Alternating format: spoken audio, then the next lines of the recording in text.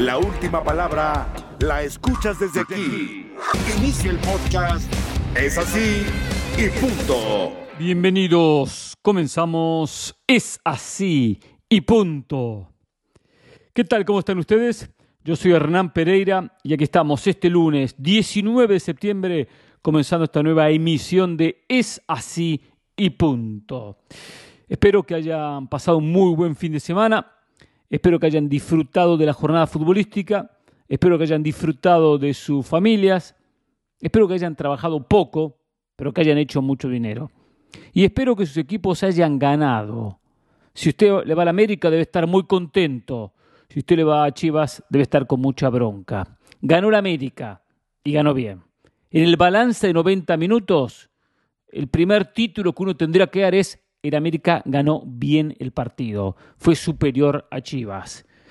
Qué difícil comenzar un partido y a minuto 3 estar abajo en el marcador, con el penal bien ejecutado por Henry Martín. Por cierto, ¿quién lo diría? 10 goles de Henry Martín en el campeonato. Qué tremendo torneo que ha tenido el delantero del América. Quien le generan la situación de penal, a quien le cometen la falta en el penal y después lo ejecuta muy pero muy bien. Acá dos aspectos. Primero, el aspecto del penal y segundo, la influencia en el partido. Olivas, yo no entiendo cómo hay jugadores que todavía no terminan de aprender que hay momentos donde no hay que tirarse a buscar una pelota de la manera que se tira Olivas, de la manera que buscar esa pelota. No podemos marcar desde atrás, desde el costado, donde el riesgo de tocar al rival es muy grande. Yo cruzo la pierna intentando despejar la pelota. Ya me ganó la posición, porque Henry Martín le gana muy bien la posición a Olivas. Y Olivas tiene la desafortunada idea de cruzar la pierna a ver si podía hacer contacto con la pelota, que no la tenía al lado. Estaba prácticamente del otro lado, si analizamos donde está ubicada la pierna izquierda y donde está ubicada la pierna derecha de Henry Martín. Es decir, hay que marcar por delante, no por detrás, no por el costado. Entonces hay un error conceptual en Olivas y es un riesgo que en el área no se puede correr. Hoy no podemos correr esos riesgos en el área, no podemos marcar de esa manera. Y Olivas genera la infracción porque le termina tocando el pie a Henry Martín. Y Henry Martín, por supuesto, con la exageración lógica del futbolista que le termina tocando su pie, cae. Y bueno, penal, bien sancionado por Adonai Escobedo, de buen arbitraje, lo tengo que decir, de buen arbitraje. Lo digo porque ha habido críticas, especialmente de Ricardo Cadena, hacia el árbitro Escobedo. Así que está el penal. Cuando Henry Martín encara, lo estaba esperando Sepúlveda. De repente terminaba metiendo un pase, metiendo un centro que podía terminar en un gol. Pero estaba bastante rodeado Henry Martín, no estaba en una situación óptima. Perfectamente Olivas podía acompañarlo y tratar de que saliera a cortar Sepúlveda e ir a cubrir la espalda desde atrás para que no metiera ese pase, ese centro, porque no tenía posición de remate. Son décimas de segundo, pero el futbolista tiene que aprender que hoy, de la manera que se arbitra, de la manera que se sanciona, no pueden correr el riesgo que terminó corriendo. Y aquí está el segundo punto. Cuando uno analizaba el partido, la mayoría coincidíamos que había un favoritismo del América. La América era favorito en este partido, lógico, perfecto. Después todo podía pasar porque esto es fútbol y el fútbol es apasionante y muchas veces tiene sorpresas. Pero ¿cómo podemos trabajar un partido cuando ya al minuto 3 estamos perdiendo 1-0? ¿Cómo Chivas va a replantear la situación de un encuentro que ya se siente que del vestuario recibe un gol? Cadena planificó un partido, vaya a saber cómo, pero seguramente lo planifica desde el arranque con un 0-0. El América va a salir a buscar, el América tiene obligación, el América juega ante su gente, juega en su estadio, viene con una buena racha de victorias, independientemente que se había cortado con el empate ante Santos, pero una buena racha invicta. Entonces era de esperar que América saliera a buscarlo. Chivas tenía que jugar con esa necesidad del América. Independientemente que los puntos, había muy poco en juego en los puntos, y siempre lo dije, acá era el orgullo, porque tanto Chivas con la derrota clasificó al repechaje y América sigue arriba y se metió en la liguilla. Si hubiese perdido también se metía en la liguilla sin problemas. O sea que no era tan importante los puntos, sino el honor de ganarle al rival de siempre. Entonces estar cuesta arriba ya es complicado. ya es complicado. Y ya Chivas se le hace el partido complicado. Después, el partido transcurre tras el penal. Tiene situaciones en América donde ahí deja patentizado ser superior.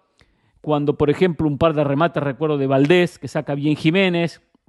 Hasta tuvo 2 remates bastante seguidos. Alguna aproximación de Chivas que igualmente le faltaba el peso adelante. A veces Alexis Vega corriendo, a veces sin compañía.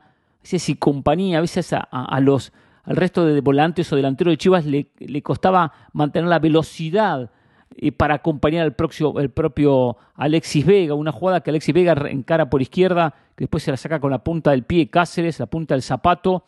Y faltó compañía para alguien se abriera por derecha y Alexis Vega meter el pase. No ve a nadie, tiene que buscar la individual y después la termina perdiendo. Y Chivas intentó, pero no tuvo nunca claridad, o por lo menos no fue que lo arrinconó un América que daba una sensación que el partido lo iba manejando bien. Tuvo momentos buenos y momentos donde fue superado, pero no fue claro el dominio ni de uno ni de otro, pero América estaba ganando. La obligación la tenía el conjunto de Chivas. Llega la jugada polémica del partido. La jugada que termina sacando el propio Memo Ochoa sobre la línea de gol. Acá la sensación que da la imagen, la pelota no pasó en su totalidad. La pelota no entró a portería, no era gol para Chivas. La regla dice muy claro que la pelota tiene que pasar en su totalidad. Entera tiene que entrar, entiendan bien. Entera, y todas las sensaciones, las imágenes que vimos, que la pelota no pasó en su totalidad la línea de gol. Por lo tanto, la decisión del VAR, porque en este caso es el VAR quien toma la decisión, fue la correcta. No era gol para Chivas. Que lo metía en el partido, que el notable cabezazo de Flores fue muy bueno. La tajada de Ochoa también estupendo, como la saca del ángulo. Pero hay que analizar que no termina pasando la pelota. Por lo menos esa es la sensación. No existe el ojo de halcón. El ojo de halcón es un instrumento tecnológico muy caro para la Liga MX. Yo recuerdo hace mucho tiempo se dio una situación muy similar en un partido. Creo que estaba Toluca envuelto en un encuentro y pasó algo similar. Y bueno, que entró, que no entró, que bien, que blan, se habló del ojo de halcón. Y uno de los argumentos se dijo, para una jugada por año, una jugada por semestre, una jugada por campeonato polémica, no podemos invertir tanto. Es muy caro el sistema del ojo de halcón para establecer si la pelota pasó o no pasó en su totalidad la línea de gol. Todas las sensaciones de la mayoría, que la pelota no pasó. Por lo tanto, se termina haciendo justicia. El América tuvo algo muy bueno, y hay que mencionarlo. A ver si esta tarde preparo algo para Jorge Ramos y su banda. Hoy volvemos a ESPN Deporte, ya de lunes a viernes, 2 horas, de 4 a 6 horas del este. También estaremos en ESPN Plus, por cierto. Pero es algo importante el América.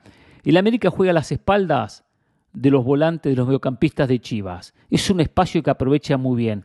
A ver, ¿cómo describirlo a través del audio? Muy fácil. Los defensas de Chivas marcan a los delanteros del América. Estamos claros, ¿no? O sea, Henry Martín se posiciona con los centrales, Cendejas lo propio, o el Cabecita, quien fuese, son marcados por los defensas. ¿Quién marca a los mediocampistas del América? Los mediocampistas de Chivas. El medio marca el medio. Pero hay mucho espacio entre los mediocampistas de Chivas y los defensores de Chivas. Y a la espalda del propio Beltrán, del propio Flores, a veces de Brizuela, ahí se ubican los jugadores del América. A veces Cendejas, que se abre y se ubica entre la defensa de Chivas y los mediocampistas, a veces Valdés, a veces el propio Fidalgo, y es ahí donde termina haciendo daño el América. Los defensores no pueden tomar a esos jugadores. ¿Por qué no pueden tomarlo? Pues tienen que tomar a los delanteros, a Henry Martín o al propio Cabecita Rodríguez. Y ahí es donde termina generando un espacio el América, que es donde inicia los ataques. Después en la televisión se va a ver mucho más claro cuando esta tarde noche lo muestre en Jorge Ramos y su banda, esta tarde más que noche. Pero fue un movimiento interesante de una América que juega bien y que aparte potenció esos movimientos para de ahí hacer daño. El gol de Cendejas, el 2-0, nace casualmente de un movimiento de los que hago referencia, con estos volantes o delanteros o mediocampistas parados a la espalda de los mediocampistas de Chivas. Chivas no puede marcar hacia atrás. Uno no puede marcar al jugador que tengo detrás. Toca esperarlo, no correrlo desde atrás.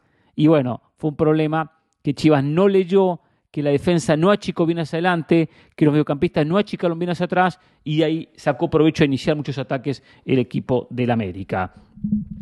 Llega el segundo gol, el gol de Cendejas, casualmente lo que hacíamos referencia, bien Henry Martín, cómo le baja la pelota de cabeza, y Cendejas termina después consiguiendo el 2-0, y ahí ya parecía partido definido. Pero aparece el hombre que siempre se reencuentra con el gol, aparece Calderón, el chicote, a los pocos minutos, y faltaban 30 para el final, para lograr el descuento. Se pone 2-1, y eran 30 minutos que Chivas tendría que haber aprovechado de otra manera. No había un Chivas tan decidido, no había un equipo de Guadalajara tan agresivo, no había un equipo que pusiera todas las fichas a ganador a ver si le salía algo. No lo vi. Hay un ataque de Chivas, son 2 jugadores que atacan y son 6 jugadores del América que marcan, que defienden. Y defienden muy bien porque 3 toman a uno y 3 toman al otro. Chivas termina siendo un ataque muy esporádico, muy liviano, casi siempre en inferioridad numérica. No pueden ganar 1 contra 3. Es muy difícil ganar de esa manera. Hay que ser un jugador muy habilidoso para sacarse 3 jugadores de encima. Entonces fue un equipo de Chivas, al fin y al cabo, débil en ataque. Empezó mal Chivas y terminó mal. Estuvo, ojo, en el partido, compitió en el partido. No es un equipo que fue superado futbolísticamente. Dejó sensaciones buenas Chivas pese a la derrota, que corrigiendo errores, el equipo puede competir perfectamente con un equipo importante. Pero no hay que cometer los errores que cometió Olivas en el arranque de partido, ajustar lo que decía en el medio, y después, bueno, tener un poco más de justeza, por algún milímetro más de profundidad, la pelota del gol que sacó Cho hubiese sido gol, si hubiese entrado un poquito más. Entonces, se hubiesen dado situaciones. Y digo esto porque Chivas en la derrota mastica la bronca, mastica la desilusión. Chivas aseguró el repechaje. Chivas ya está en repechaje, nadie lo quita de repechaje. Por lo tanto, va a tener una gran posibilidad ahora en lo que va a ser la definición del campeonato, donde va a jugar un repechaje quizás, muy posiblemente en condición de local, juega su último partido contra el conjunto de Cruz Azul de visitante, es bravo, hasta la propia máquina cementera podría ser el rival de Chivas. Chivas tiene que intentar mantenerse en séptimo, octavo, sexta posición, o quinta si llega, si pudiese, bueno, quinta no va a llegar, sexta, séptima u octava para ser local en ese partido de repechaje, buscar un rival de los que le va a tocar que pueda derrotar y lo va a poder, va a tener posibilidades de derrotarlo, va a competir con un Cruz Azul, con un Puebla, con un San Luis, con un Necaxa, con un León. Habrá que ver quién le toca. Y después se mete en la liguilla. Si Chivas disminuye su porcentaje de errores, como los que tuvo en el Clásico, puede dar batalla, puede competir. No le va a sobrar nada porque no le sobra nada. No tiene plantel para darse el lujo de pasarle por encima a los rivales. Pero ahí en el límite puede sacar la cabeza en una liguilla y ser una de las sorpresas. Claro, son 3 instancias, sumado repechaje 4. O sea, los cuartos de final, la semifinal, la final va a ser el repechaje. No es fácil para Chivas, pero tiene que ir por parte. El equipo compitió contra la América, no desentonó contra la América, independientemente que hay aspectos que tiene que mejorar. Y un aspecto es también la protesta hacia el árbitro, lo de Beltrán. Beltrán es expulsado sobre el final del partido solamente por insultar al árbitro. Es de pensar que lo insultó, porque un jugador de buen comportamiento, un partido ya finalizado, con la bronca que uno mastica por la derrota, tengo bronca, mastico bronca, me voy con la derrota, perfecto, pero ¿qué voy a reclamarle al árbitro? Que la pelota pasó la línea de gol, vimos 500 repeticiones, y ninguno puede asegurar un 100%, da toda una sensación que la pelota no pasó, y bien fue un futbolista a criticar. O sea, ¿qué va a criticar Beltrán? Acá lo que hace es complicar a su equipo porque no va a estar en el próximo partido, no va a estar, porque si le dan una fecha, uno piensa que le van a dar una. Perfecto, va a jugar el repechaje. Si a Beltrán le dan 2 fechas, no juega el repechaje. El partido crucial que puede terminar con la temporada de Chivas, no lo va a jugar, en caso que le den 2 partidos o más, por supuesto. La sensación que le van a dar un partido y que va a poder jugar. Pero ¿por qué reaccionar de esa manera? Pues son los errores, los de Beltrán sobre el final, los de Olivas al comienzo, que llevan a Chivas a esta derrota. Para el América, un nuevo triunfo. Líder del campeonato, se aseguró liguilla, 35 puntos. Si gana su último partido, podrá terminar en la primera posición, juega contra el Puebla, de visitante, su último partido. Y bueno, y va a venir después lo importante. Al América lo vamos a evaluar de acuerdo al hecho de conseguir o no el campeonato. América va en busca de un campeonato que no va a ser fácil, que no es el candidato, es uno de los candidatos. Si fuese tan candidato, hubiese ganado el partido con un margen mayor. Y el partido, por más que lo ganó, tuvo momentos donde el equipo no encontró la pelota y donde no pudo tener la continuidad en ese control del encuentro que le gusta a Fernando Ortiz. Lo dijo Ortiz en conferencia de prensa y sabe que el partido lo sufrió, que no le sobró mucho, que lo ganó 2-1, que otro equipo de repente le hubiese hecho mucho más daño y tuvo 30 minutos Chivas para empatarlo. ¿Verdad? Generando muy poco. Entonces América tiene que corregir, porque empezó el partido ganando. No cualquiera le regalan un penal como le regalaron. Y no digo del árbitro, digo el regalo de Olivas, que derivó en el gol de Henry Martín. O sea, este América en resultados anda muy bien, pero para una liguilla tiene cosas que mejorar.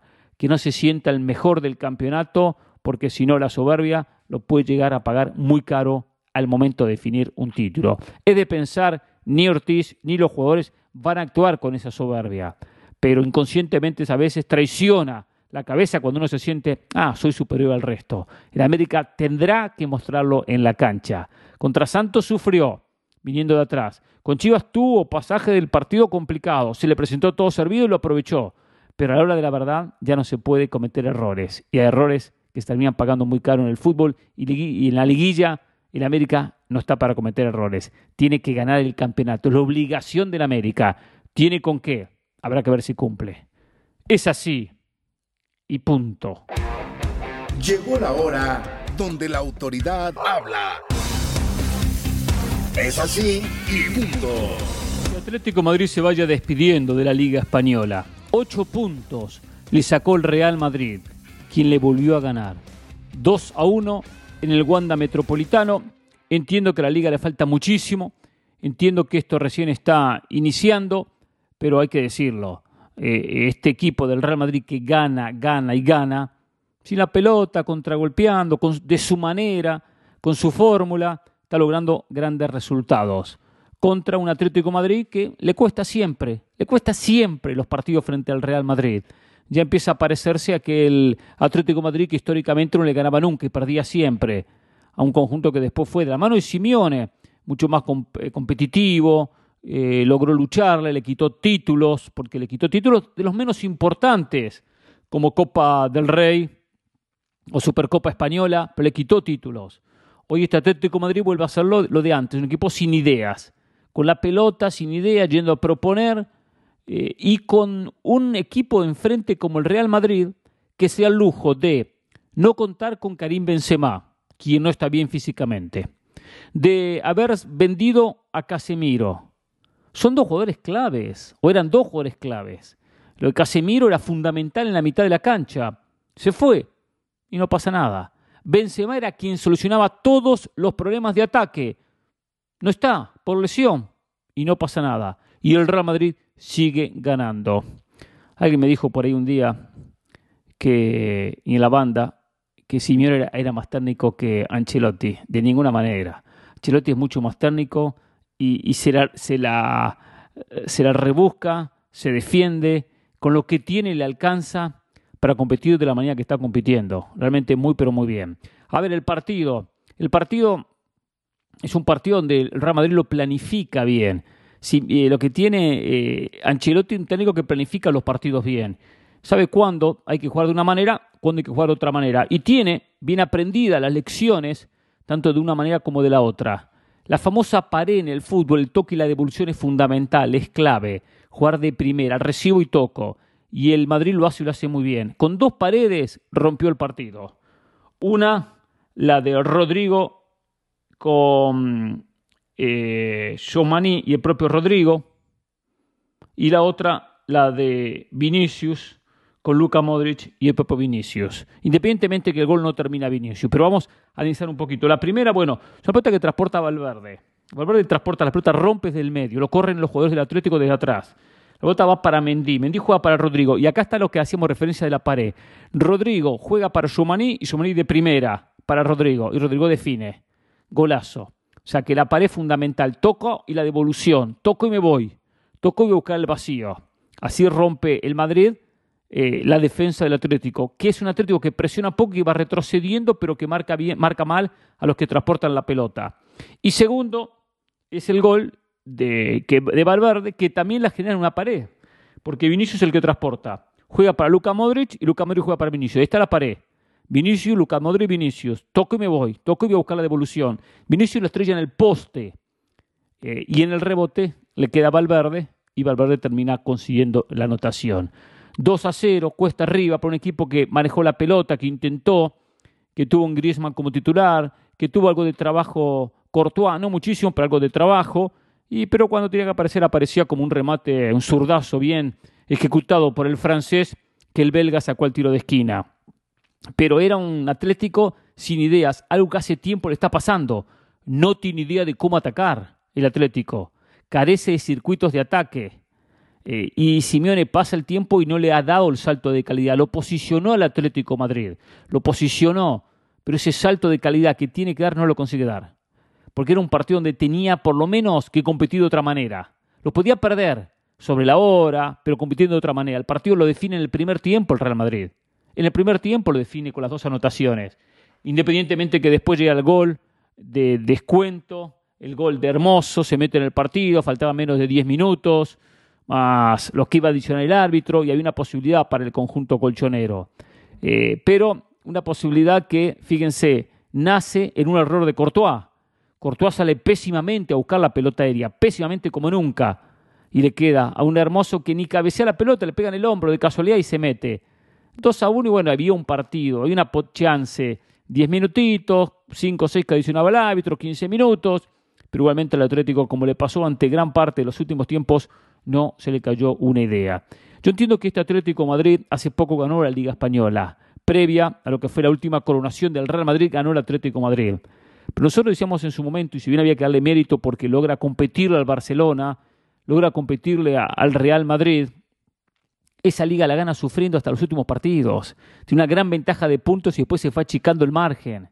Recuerdo los últimos partidos con Osasuna perdiendo y lo da vuelta sobre la hora, con Valladolid perdiendo y le da vuelta sobre la hora, rivales débiles.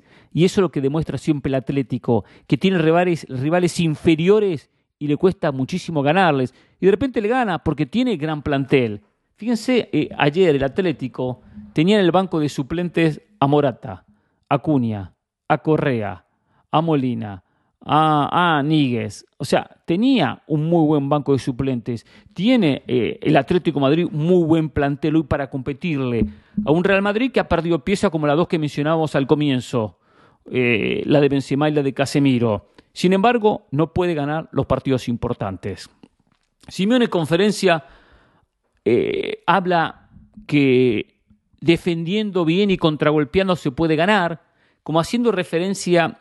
Hay como un complejo en Simeone de las críticas que recibió por su manera de jugar, y en vez de hacer la autocrítica, él sale a defender algo, que en vez de defender tendría que decir, sí, me está costando, algo tengo que cambiar, algo tengo que hacer diferente. ¿Por qué constante campeonato tras campeonato los problemas ofensivos que tiene este Atlético de Madrid, que ahora se le suman problemas defensivos? Entonces sale a justificar en cierta manera cómo juega el Real Madrid, como que hay que elogiarlo.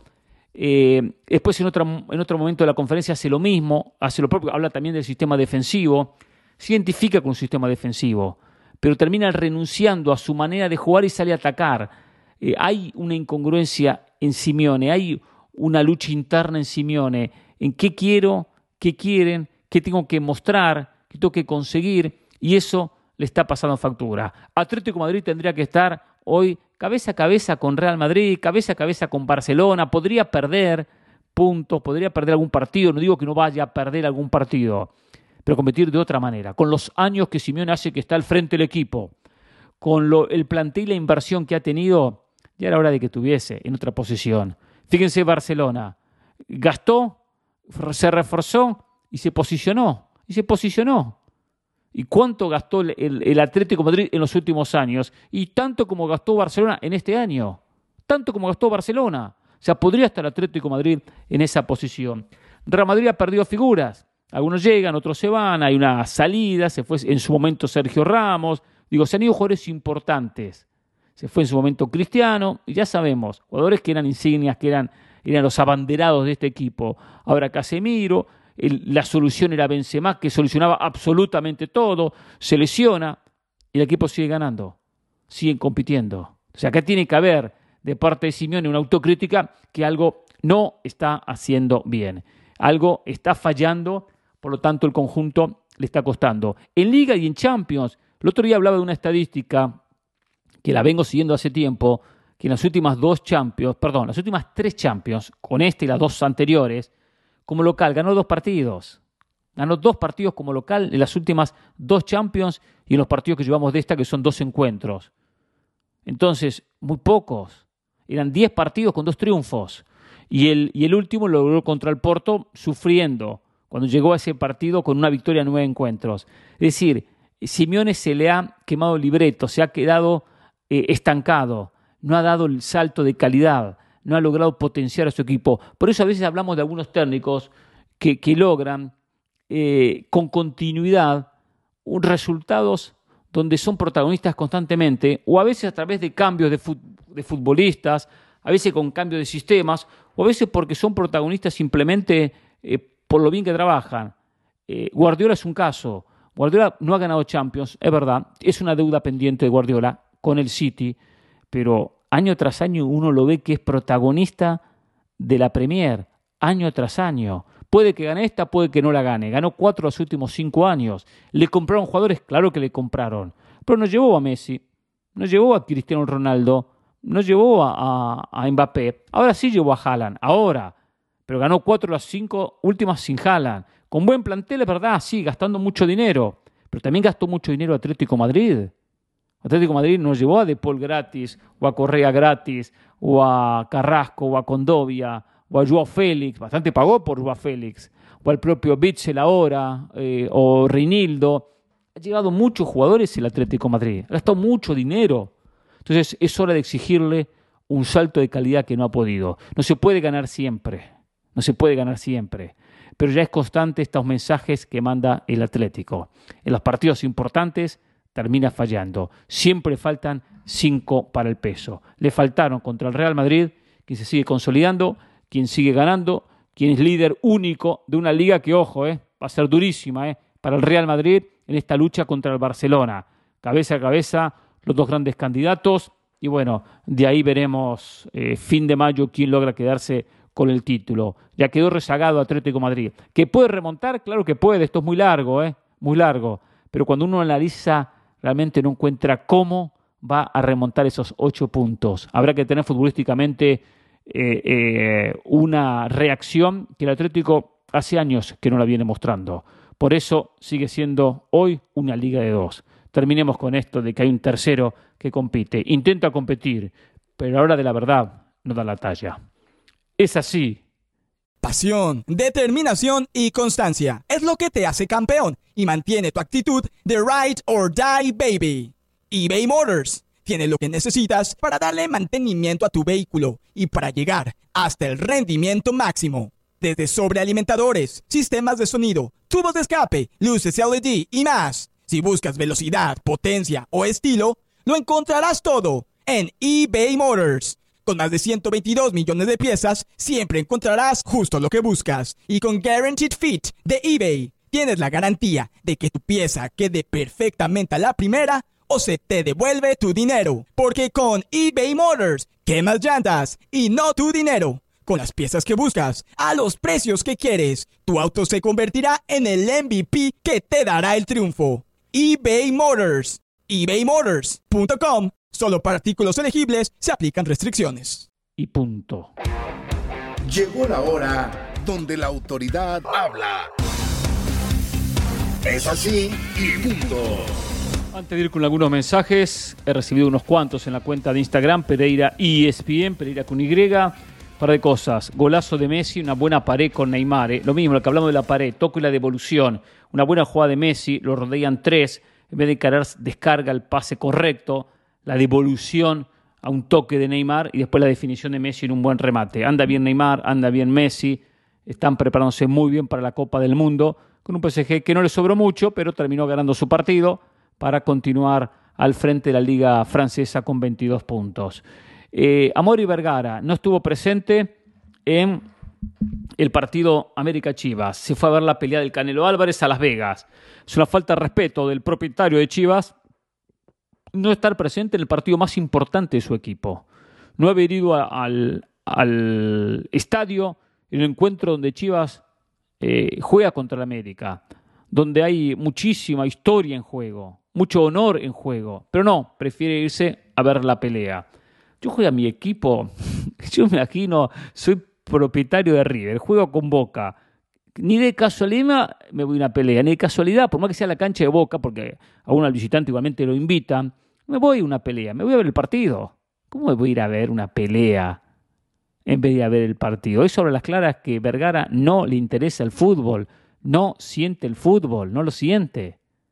Pero bueno, lamentable. Que aparte, ustedes se imaginan Chivas si hubiese ganado 3-0. Tremendo triunfo, tremenda victoria, 4-0, resultado histórico a favor de Chivas. Y bueno, ya aparece Peláez, aparecen los jugadores, todos se abrazan. Tenía que bajar el propio Vergara y aparecer a Mauri, abrazar a todos y estar, qué buena victoria, festejemos, lo que sea. Imagínense, y él iba a estar en Las Vegas. Si se hubiese dado ese caso, de repente ni fe le tenía a su equipo, ni fe de poder conseguir un buen resultado. Pero realmente lamentable de parte de Vergara. Ganó River 1-0 a San Lorenzo, partido sufrido, empezó bien, después se quedó con 10, lo sufrido terminó ganando bien, que San Lorenzo lo podría haber empatado, pero bueno, a veces hay que ganar a eso, el gol de Mamana, a veces cuando viene una racha negativa, 2 derrotas negativas, 2 derrotas seguidas, un momento negativo, se había perdido el clásico, es importante recuperarse, y a veces de esta manera, con un buen primer tiempo, segundo tiempo con la expulsión de Herrera y con los 10 contra un San Lorenzo más agresivo, los 11 del Ciclón, bueno, San Lorenzo lo podría haber empatado, pero River lo defendió bastante bien y logra, bueno, por lo menos cortar esta racha, independientemente que gane o no el campeonato, todavía está lejos. Está a 4 puntos, aunque Gimnasia tiene que jugar, juega casualmente mañana. Hay que decir que tiene otros objetivos como la Copa Argentina y lograr puntos para meterse en la próxima Copa Libertadores. Hoy Boca Huracán, un partido interesante. Mañana Central Córdoba Gimnasia, hoy Argentino Junior Atlético Tucumán, partidos buenos en el campeonato argentino. A ver, vamos con los mensajes. Antes de los mensajes, buena victoria de Cruz Azul. Ganó la máquina cementera. Buena victoria en puntos, no en rendimiento. El equipo ganaba 2-0, una victoria cómoda, descuenta Universidad y después estuvo cerca del empate, le anulan un gol bien anulado por posición adelantada, después tuvo que aparecer en más de una ocasión Corona y fue un partido donde lo termina sufriendo en cierta manera el conjunto cementero, pero lo dijo el Potro Gutiérrez, bueno, los clásicos hay que ganarlos así. Fue muy limitado en la conferencia de prensa el Potro Gutiérrez, los clásicos hay que ganarlos así, ganamos y ya está. O sea, hay que analizar un poquito de la idea, porque al fin y al cabo el equipo al primer tiempo había logrado 2 goles y ganaba 2 goles de diferencia, había sacado una buena diferencia importante que después fue administrando. O sea, analizar un poquito más allá de que hay que ganarlo así. Ahora, Cruz Azul tiene que recuperarse. Hoy por hoy está en zona de repechaje y tiene que luchar para mantenerse ahí. Seguramente va a quedarse en repechaje porque le ha sacado buena diferencia al resto de equipos. Por lo tanto, Cruz Azul lo vemos dentro del repechaje y ahí en el repechaje, después, bueno, habrá que ver qué hace. Va a ser duro para la máquina, va a ser complicado, pero puede hasta meterse en la liguilla, puede enfrentar a un León, ganarle y meterse en liguilla, o enfrentar a un Chivas, ganarle y meterse en liguilla, de repente a Toluca que va a ser un poco más bravo, habrá que ver cómo termina. Intentar lo más arriba posible, finalizar en la tabla va a ser crucial para Cruz Azul. Va a ser muy importante para Cruz Azul terminar arriba en la tabla. Digo arriba, no en los primeros puestos, digo en el repechaje. Por lo menos tratar de terminar octavo, séptimo, a ver si puede meterse en la zona de los primeros 4 que van a jugar como local ese partido crucial. Pero bueno, un equipo que estaba fuera de repechaje, ya esto es ganancia. Por lo menos empezar a confiar que se puede lograr meterse y luchar por un campeonato, independientemente que tiene mucho por mejorar y que transitar para pensar en ese título. A ver, vamos con mensajes. Mucho mensaje. Dani Duarte, soy fiel escuchando Es Así, punto, pero lamentablemente los miércoles tiene un idiota que solo llega a alabar al Madrid y lo que hacen otros equipos es una basura, no sirve, por favor, ya basta, pónganle un límite a ese tipo que solo estupideces dice. Bueno, Dani, muy fuerte su mensaje, independientemente de eso, los miércoles voy a estar yo al frente de Es Así y punto, lo decía el otro día, voy a estar los 5 días de la semana. Checo, buen día Hernán, solo 2 temas, yo sé que Rodolfo Cota es muy buen portero, pero ¿no sería mejor llevar a Acevedo a que agarre experiencia de lo que es un mundial, ya que yo pienso que será el portero para el 2026? El otro tema, no tengo nada de Funes Mori, pero ¿para qué llevar 4 delanteros? Para mí ahorita sería cuarto Funes Mori, tercero Raúl Jiménez, segundo Henry Martín y el titular Santiago Jiménez. Es así y punto. A ver, lo de Acevedo. Acá hay un tema también. Uno se pone a pensar y dice, sí, Acevedo, futuro, es bueno llevarlo en un plantel, que se vaya fogueando. Ahora vamos a ponernos en lugar de Rodolfo Cota. Rodolfo Cota tiene más de 30 años. Rodolfo Cota sabe que si no juega este mundial, o sea, si no va al mundial no va ninguno. Tiene 35 años, Cota, exactamente 35 años, su última oportunidad. Entonces, bueno, fue parte del proceso, atajó, poco pero atajó. Él quiere estar en un mundial. Siempre apostar a futuro y no pensar en el presente. Un arquero que no va a atajar, Cota, él lo sabe que no va a atajar, que va como tercero. Pero dice, yo me gané un espacio para ir. Entonces, seguimos probando a arqueros para futuro. Bueno, tendrá ya 4 años para Acevedo demostrar su nivel de selección. Hay que pensar también de esa manera, y estoy con ese sentido, de que, bueno, vaya quien se ganó un espacio. Y Cota se lo ganó. Acevedo se lo tiene que ganar de aquí en más para el 2026. Jorge Muñoz. Buenas tardes, Hernán. Soy Jorge de Dallas. Los escucho en Es Así, punto, en la banda desde hace años. Y hay algo que Ramos en toda su carrera ha defendido, sobre cuidar lo bonito del fútbol. Y ahora le molesta el baile de Vinicius, pero le aseguro, si Uruguay gana la Copa del Mundo, celebraría bailando, gritando como loco por felicidad, o se detendría si lo gana en España porque se van a enojar.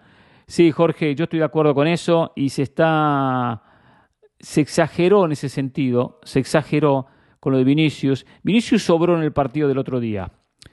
Vinicius sobró en el partido de ayer contra el Atlético de Madrid. Y no tiene que entrar en esas provocaciones, son jugadas a unos lujos innecesarios. No entra en eso. Ahora, que si hace un gol, que baile. Que baile. Y no me digan que en España no están acostumbrados a los bailes, por favor. Eso lo podría entender yo, ¿saben dónde? Del Medio Oriente. De algún sector del planeta más extremista, con otras costumbres. Pero que baile, ¿cuál es el inconveniente? ¿Cuál es el problema que festeja un gol bailando? No está sobrando a nadie, no está gozando a nadie, Vinicius. Sí lo hace a veces en la cancha. A veces en la cancha sí, parece que hasta le tocaron el orgullo, lo hizo bastante en el partido contra el Atlético de Madrid, lo vi en unas cuantas ocasiones. Independientemente de eso, se equivocan en el lío que se armó alrededor del propio Vinicius. Rafael, saludos de Guate, me dice, gracias Rafael, muy amable, le agradezco. Fabián Rosas me escribe, dice... Buenas tardes, Hernández. Inclúyeme en las visitas que harás al retirarte, aunque falte mucho, un buen tinto y una carne asada prometida para ti y tu esposa. Además, con lo espectacular de Ensenada, Baja California. Y si gustas antes del retiro, también son bien recibidos. Gracias, agradezco mucho, Fabián. Con mucho gusto iría por allá. Hablando de fútbol, en lo personal no estoy en contra de los naturalizados. Sí, ante la ley son mexicanos porque nosotros hacemos distinciones. Son mexicanos y punto. Ojalá les vaya bien y aporten su talento. Claro, ejemplo, Ciña, jugadorazo. Mi crítica es 100% futbolera. El momento hoy de Jiménez y de Henry, dejando claro que Raúl va a ser titular por lo menos el primer partido. En los delanteros, el momento de forma, creo yo, que es más importante que con otros jugadores. Cuando la traen derecha, hasta los postes y los árbitros juegan a su favor. Y cuando no la traen, se comen goles hasta sin portero. Es por eso que creo que si van 3 delanteros se debe quedar fuera Funes. Solo por eso, porque es un mexicano más. Es así y punto. Fabián, coincido con usted en muchos temas. Estoy de acuerdo de que hay que... El momento del delantero es el momento del delantero. Cuando está enrachado, está enrachado. Cuando está derechito, está derechito. Coincido que va a jugar Jiménez, Raúl, primer partido contra Polonia, y según su rendimiento... seguirá jugando o perderá el puesto. Yo lo de Funes Mori, nunca fui un gran defensor de Funes Mori, pero sí siento que ahora se lo está satanizando a Funes Mori.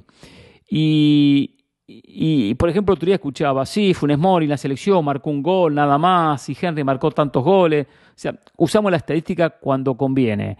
Hoy el momento es de Henry Martín y de Santiago Jiménez. No hay dudas, porque Funes Mori no está jugando.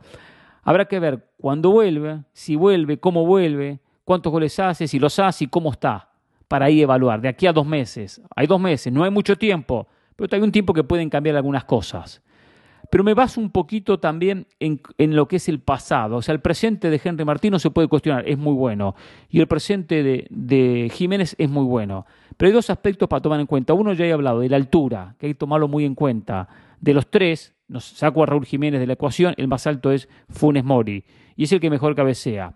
Y tercero, que hay que tomar en cuenta, Funes Mori hoy no está pasando por el momento producto de la lesión. Pero ha sido más goleador en su carrera que Henry Martín. Funes Mori tiene más de 110 goles con Monterrey. Henry Martín no llega a 70 goles, teniendo más partidos en la Liga MX. O sea, pareciera que nos olvidamos del pasado. Henry Martín era un delantero del montón. No hacía diferencias. Ahora las está haciendo, perfecto. Entonces hay que ver, bueno, ¿por qué las está haciendo? Ayuda al equipo, él creció, mejoró. Entonces, bueno, evaluar bien ese tema, no engañarse, como dicen, por un cuarto de hora, Yo recuerdo cuando Landín estaba haciendo muchos goles en Pachuca y lo querían llevar al Mundial. Hoy Landín no le alcanza ni para jugar en Guatemala, Landín, Juega en Guatemala hoy Landín. Es verdad, han pasado los años. Pero ustedes deben recordarlo, y así hay muchos casos. Entonces digo, ojo con eso, hay que evaluar bien todo ese tema, no solo con el presente y dejando el resto de lado. Pero un buen tema. Giovanni Leija. Hola Hernán, sabiendo que es casi un hecho que el Tata no siga con la selección después del Mundial, ojalá le vaya bien y lleguemos al 5º partido. Yo pienso que el indicado para dirigir la selección mexicana es Guillermo Almada, porque él ha demostrado con el Pachuca y con el Santos que puede lograr resultados con planes limitados, con planteles limitados o no los mejores. Sabe cómo motivar al jugador mexicano y confía en ellos. Pone a los que están en mejor momento, no como el Tata. Conoce la liga y a sus jugadores, porque allí va a ser donde más pueda echar mano. Y su juego es agradable. ¿Qué piensas tú, Hernán? ¿Qué es uno de los candidatos? Que prefiero esperar un poco, pero sí lo pondría como uno de los candidatos para dirigir la selección en el futuro. Lo pondría, no lo descarto. Hay que ver Miguel Herrera, hay que analizarlo a Miguel Herrera, que tiene también muchas cosas buenas. Hay que ver el tema de la nacionalidad, hay que evaluarlo para después tener críticas constantes que no sean positivas. ¿No es mejor un técnico mexicano para evitar esas críticas que a la larga van a llegar? A la larga le van a llegar a Guillermo Almada, que no tiene la paciencia que tiene el propio Tata Martino. Lo veo mucho más calentón, Almada. Me da la sensación en una selección. Nacho Ambriz me ha gustado su faceta como técnico, independientemente que ahora se ha quedado un poco y que con Toluca le ha costado mantener el nivel. Pero bueno, hay que evaluarlo. De ahí tendría que salir el técnico. Habría que de repente pensar en algún otro, pero de ahí tendría que salir esos 3 nombres. De repente a un cuarto que puede llegar a aparecer. Igual no es una respuesta para dar así rápido, uno tiene que analizarla profundamente, porque el técnico de la selección no va a jugar la eliminatoria. Son 4 años para preparar una selección, para luego intentar tener un muy buen mundial en el 2026. David Deroy. Muchas gracias por haberme leído mi mensaje. Le tengo una pregunta. Yo soy fan, hincha, cliente, aficionado del Barcelona. Desde que me regalaron mi primera camiseta de fútbol cuando era un niño, con el nombre de Kluivert, la del centenario 98-99. Desde entonces ese es mi equipo. En esa época, principios del 2000, no ganábamos tan seguido como en la época del Ronaldinho, y mucho menos como la de Messi. Aún así disfrutaba ver jugar a mi equipo y lo seguiré disfrutando a pesar de que no nací en España ni en Barcelona. ¿A usted cómo le nació ese sentimiento único de hincha de River? ¿Fue por una camiseta, por un regalo, fue al estadio o simplemente lo eligió? Esa es mi pregunta, hashtag es así y punto. David, elegí a River cuando gana un campeonato. Yo era muy chiquito y era como que uno me decía, hacés hincha de River, hacés hincha de San Lorenzo, hacés hincha de Boca, hacés hincha de... tenía diferente, o sea, la familia iba presionando, pero mi papá, que es hincha de Boca, nunca fue un hincha muy metido en el fútbol, un hincha muy light, mi papá, no le interesa mucho el fútbol, él nunca hizo nada para que yo fuese hincha de Boca, absolutamente nada. Tenía mi abuelo que era hincha de Estudiantes, hincha de River también, no sé, le gustaban los 2 equipos, y bueno, por ahí, que a mi abuelo le gustaba mucho más el fútbol. Y River gana un campeonato en el 75. 1975 gana un título. Y ahí me incliné hacia River, producto de que, bueno, era como que me atraía, pero todavía uno no estaba decidido, uno de chico. Y como que ese campeonato me llevó. ¿Por qué uno quiere sumarse al ganador? Porque eso es verdad, uno quiere sumarse al ganador. Entonces ganó el campeonato, me hice hincha de River, claro, porque yo era parte del campeón. Y bueno, y ahí había cortado una racha de 18 años sin ganar un campeonato.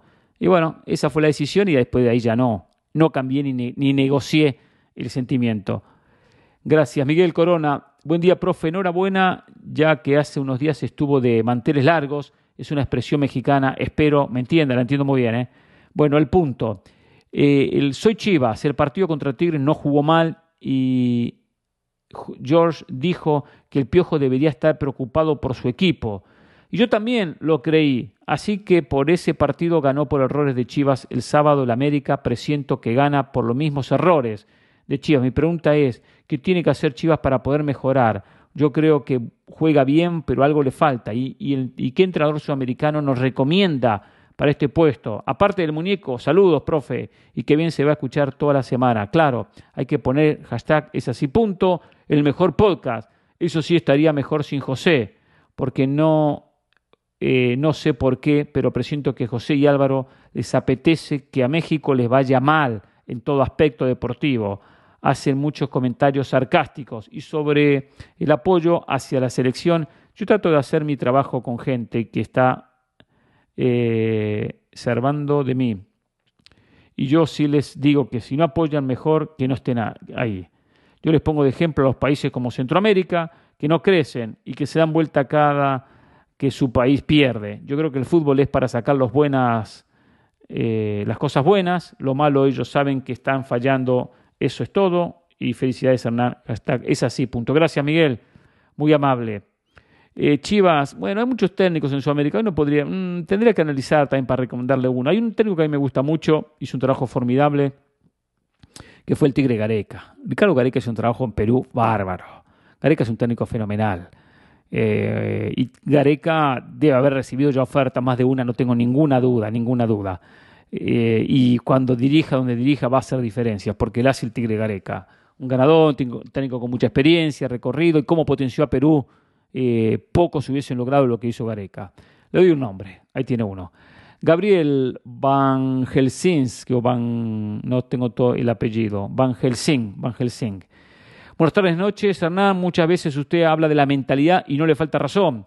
Coque se equivoca mucho y ya piensa, sufre que no le baile Vinicius en vez de pensar los goles que puede marcar. Quería comentarle antes de tener el diario del lunes bajo el brazo. Un saludo y buena semana. Bueno, sí, cuando uno habla antes de un partido, después pasan cosas. A veces le termina pasando factura el propio partido. Porque, verdad, lo condiciona la cabeza. Hay un jugador que, por ejemplo, tiene una cabeza muy bien asentada, consolidada.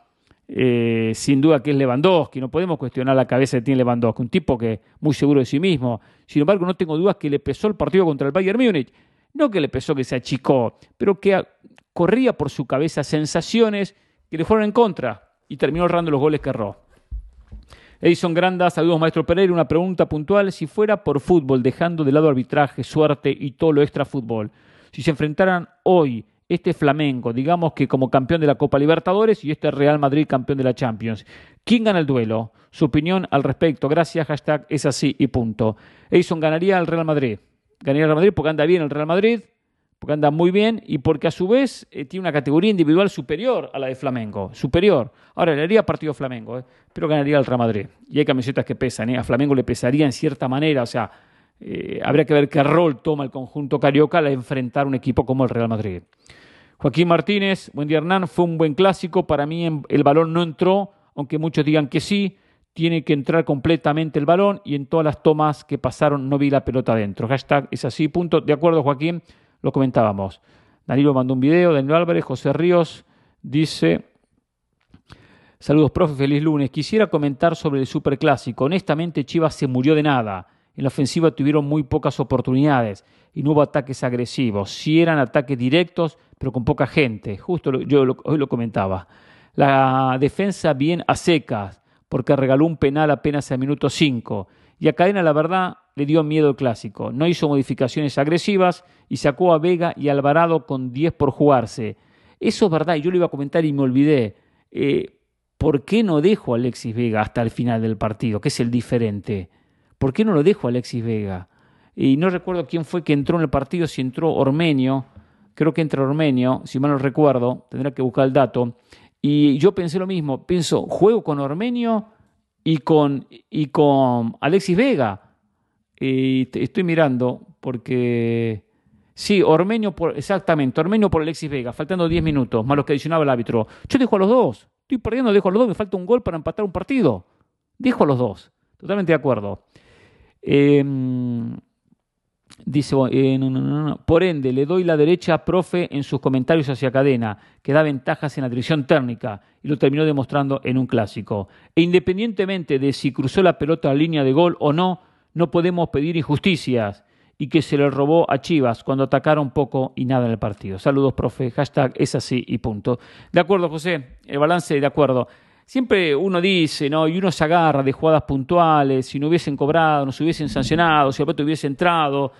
Pero también uno tiene que decir, así como uno puede criticar la jugada y enojarse por la pelota y cualquiera de Chivas reclamar, o Cadena, que la pelota entró, ¿por qué no reclama Olivas el penal que cometió que no tendría que haber cometido? Exacto. ¿Por qué no se critica el mismo por lo que hacíamos referencia por el cambio poco agresivo de hombre por hombre, delantero por delantero, perdiendo por un gol de diferencia? O sea, ¿por qué no criticamos esos aspectos? No, nos concentramos en criticar simplemente el aspecto de el árbitro.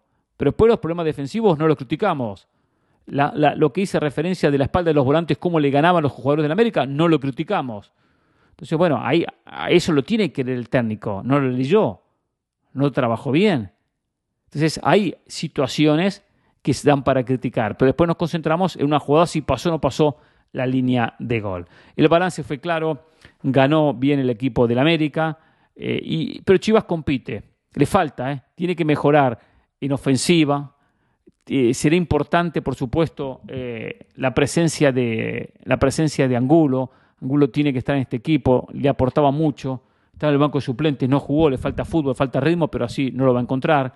El Angulo que vimos en su momento es importante, pues vertical, es veloz, tiene buena pegada. Chivas tiene que mejorar en muchos aspectos, pero hay una sensación diferente ahora, una sensación de un equipo que no le pasan por encima y que por lo menos logra competir. No le va a sobrar absolutamente nada, ni el repechaje ni la liguilla si logra clasificar. Pero bueno, por lo menos tiene hoy con qué para lucharle a los rivales. Tiene que jugar el partido perfecto para poder pasar de ronda, para poder ir avanzando en lo que va a ser la definición del campeonato. Hasta mañana. Es así y punto.